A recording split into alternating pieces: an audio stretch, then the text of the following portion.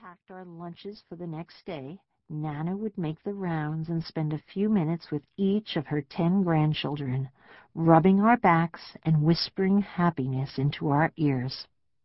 One night, when I was 11, Nana came to my bed and found me crying. Dark hair had suddenly sprouted all over my arms, and I was hiding the 2 bearded limbs under the covers. "Let me see your arms," Nana coaxed. "No," I cried. "They look like Dad's." She pulled my arms from beneath the covers and rubbed them. "Hairy arms," she beamed proudly. "That means you're going to be rich." A few years later, hoping to fulfill Nana's prophecy, I got my first job as a summer playground supervisor. By the time I turned 24, I'd have 22 others. It was my 24th job that made me rich. How did I get there? First, I believed Nana's words. More important, I used what I learned from my mother. Mom's lesson number 1. If you don't have big breasts, put ribbons on your pigtails. The story of my billion-dollar business starts like this. I borrowed $1,000 from a friend. Okay, I didn't borrow it. He gave it to me. And he wasn't a friend. He was a boyfriend. But when I moved into my first apartment on East 86th Street with 2 roommates, I did have $1,000 to start a real estate company. It seems so simple. There'd be virtually no overhead. I'd probably rent 2, maybe even 3 apartments a day, and we'd be running at a profit by the second Sunday of every month. All the rest will be gravy, I told my business partner boyfriend, Ramon Simone. And we'll share the gravy evenly, he added, or almost evenly. 49% for me and 51% for him. After all, he explained, he was the one risking the money. I was wiping the counter of the Fort Lee Diner the first time Ramon walked in. It was a quiet night. There were only a few customers at the diner, and the other waitress, Gloria, had them all. Well, Gloria and her 2 well-rounded friends. Gloria was built like Dolly Parton and had a big bleached blonde swirl of cotton candy hair. Her breasts were the specialty of the house and had the power to lure men off the street, even if they weren't hungry. She could carry 6 cups of coffee stacked on top of them and never spill a drop. Gloria and her dynamic duo had put the Fort Lee Diner on the map, and watching the twins bounce around the diner had become sport in Fort Lee. I was watching her work the front section, and in an effort to feel busy, I was wiping the barren Formica landscape in front of me with a soggy white rag. The double aluminum doors at the far end of the diner opened, and in walked my destiny. I knew he was there before I even looked up. With his dark skin and jet black hair, he was unlike the working-class customers who frequented the place. In his blue aviator shades, he was different, probably from a land far away, at least across the river, I figured. I had seen his crisp white collar and rich dark suit on only one other person in my 21 years, Irvin Rosenthal, the elderly owner of the Palisades amusement park. The park hovered atop the cliff above our house like a blinking, flashing, whirling spaceship. During the summers of my childhood, when Mr. Rosenthal drove down Undercliff Avenue in his black limousine, all the kids of Edgewater ran up to his car like chickens to the feet of a farmer's wife, each of us hoping to get more than our fair share of free ride tickets. In his finery, Mr. Rosenthal was like a king. We all knew he was rich. Besides the fact he owned the amusement park, he just smelled different than all of us river rats. Ramon smelled different too, I decided, even from across the room and over the thick aroma of frying bacon and eggs. Instead of asking to sit at Gloria's station, he looked at the manager and, with a quick lift of his chin, pointed toward me, the young innocent behind the other counter. He walked across the diner, strutting like a pigeon. My eyes met his blue aviator shades. Finally, I thought, as he took a seat at the second stool, an interesting customer. He ordered a cup of tea, and while I banged in and out of the swing kitchen door, he sat and sipped it, hardly moving, just watching as I worked my counter. I loved my counter. It was my territory, and everything that went on there was under my control. There were 9 stools, and every third one had a setup: glass sugar container, ketchup bottle, salt and pepper shakers, and a tin filled with white napkins. Since I was stuck behind the counter face to face with my customers, I often served as their dinner companion, so I made the most of it and entertained them with conversation. Ramon told me he was from the Basque Country. I didn't know if Basque was a town in New Jersey or not, and I suppose my face gave me away. It wasn't just any place in Spain, he explained. It was the upper echelon of French-Spanish society. He said his father had blonde hair and blue eyes just like me, and he liked the red ribbons on my pigtails.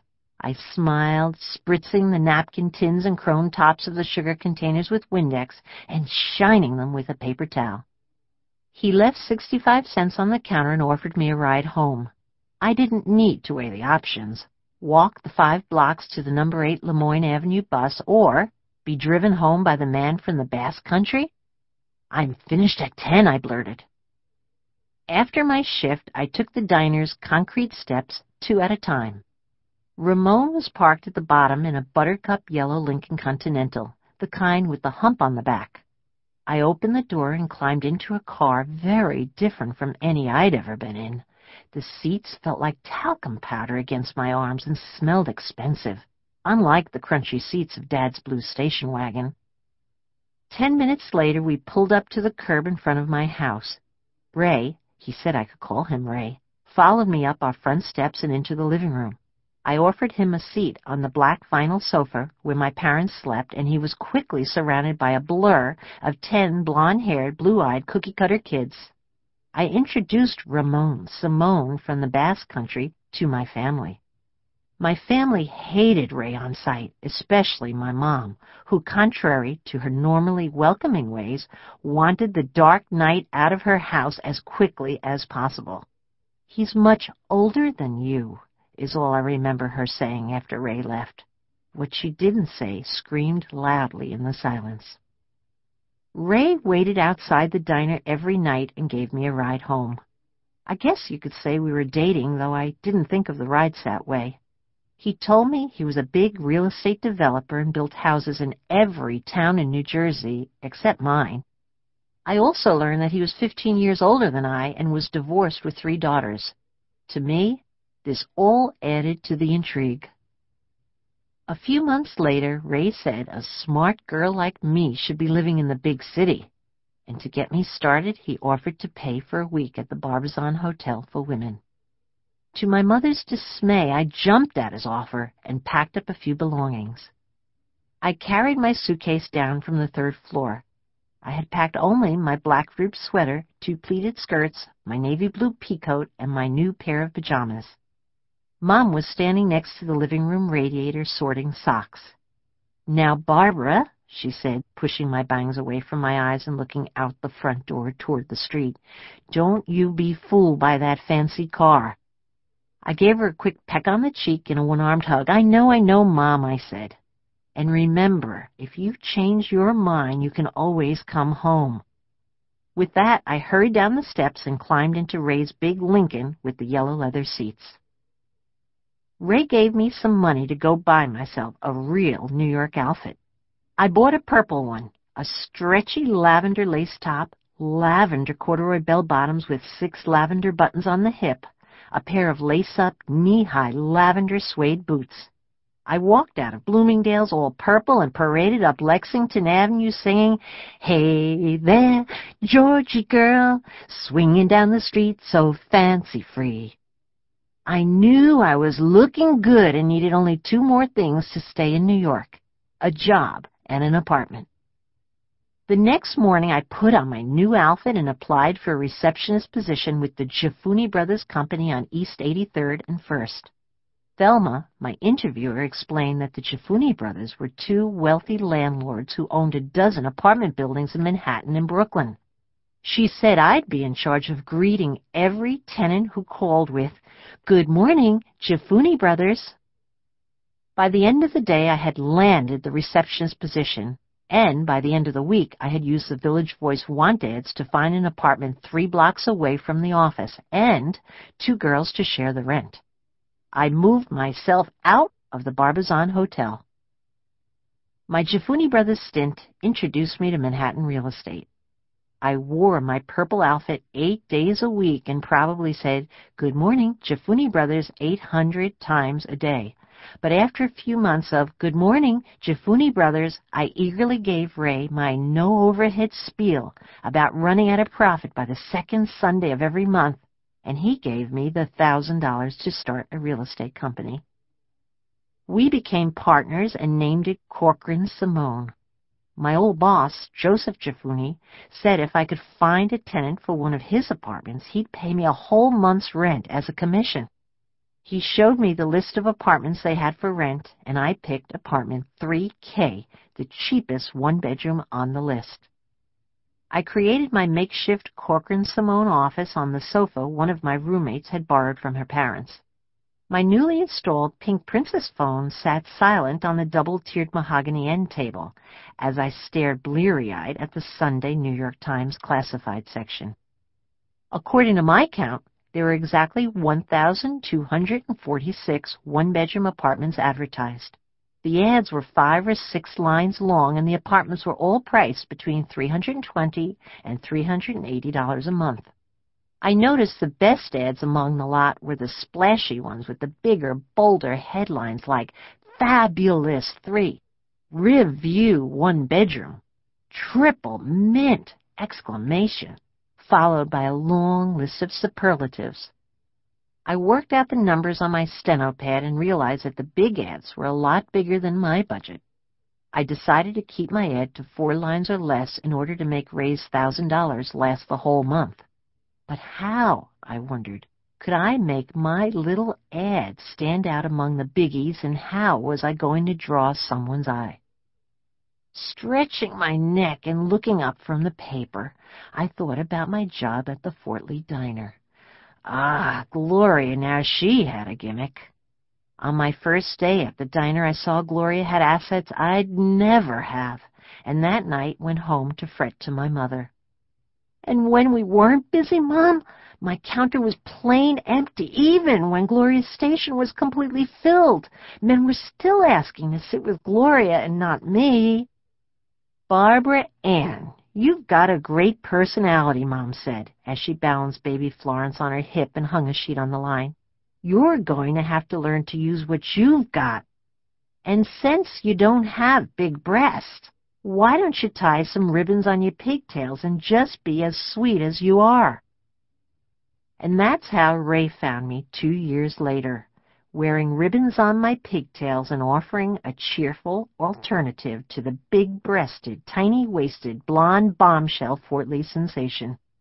I considered it a personal victory when a customer walked into the diner and asked to sit with pigtails. The simple gimmick pulled them to my counter, and my sweet talking kept them coming back. Sitting alone in my apartment with the New York Times spread open on my lap, I thought about Mom's advice for competing with Gloria's superlatives, and I knew I needed an attention grabber for apartment 3K. How, I asked myself, can I put ribbons on a typical one-bedroom in 4 lines or less and make it stand out from the other 1,246 apartments? I took a deep breath and picked up my Pink Princess phone. "Hello, Mr. Jafuni," I began. "I've been thinking about your one-bedroom on the 3rd floor, and I think I have a way to rent it for $20 more each month." I had his attention. I told him how apartment 3K's living room was like every other living room in every other apartment in every other building in New York, and convinced him that if he would put a wall to separate the living room from the dining alcove, he'd really have something different. Mr. Jafuni hesitated, giving it some thought, and then said he'd have the wall installed that week. I phoned my ad into the paper.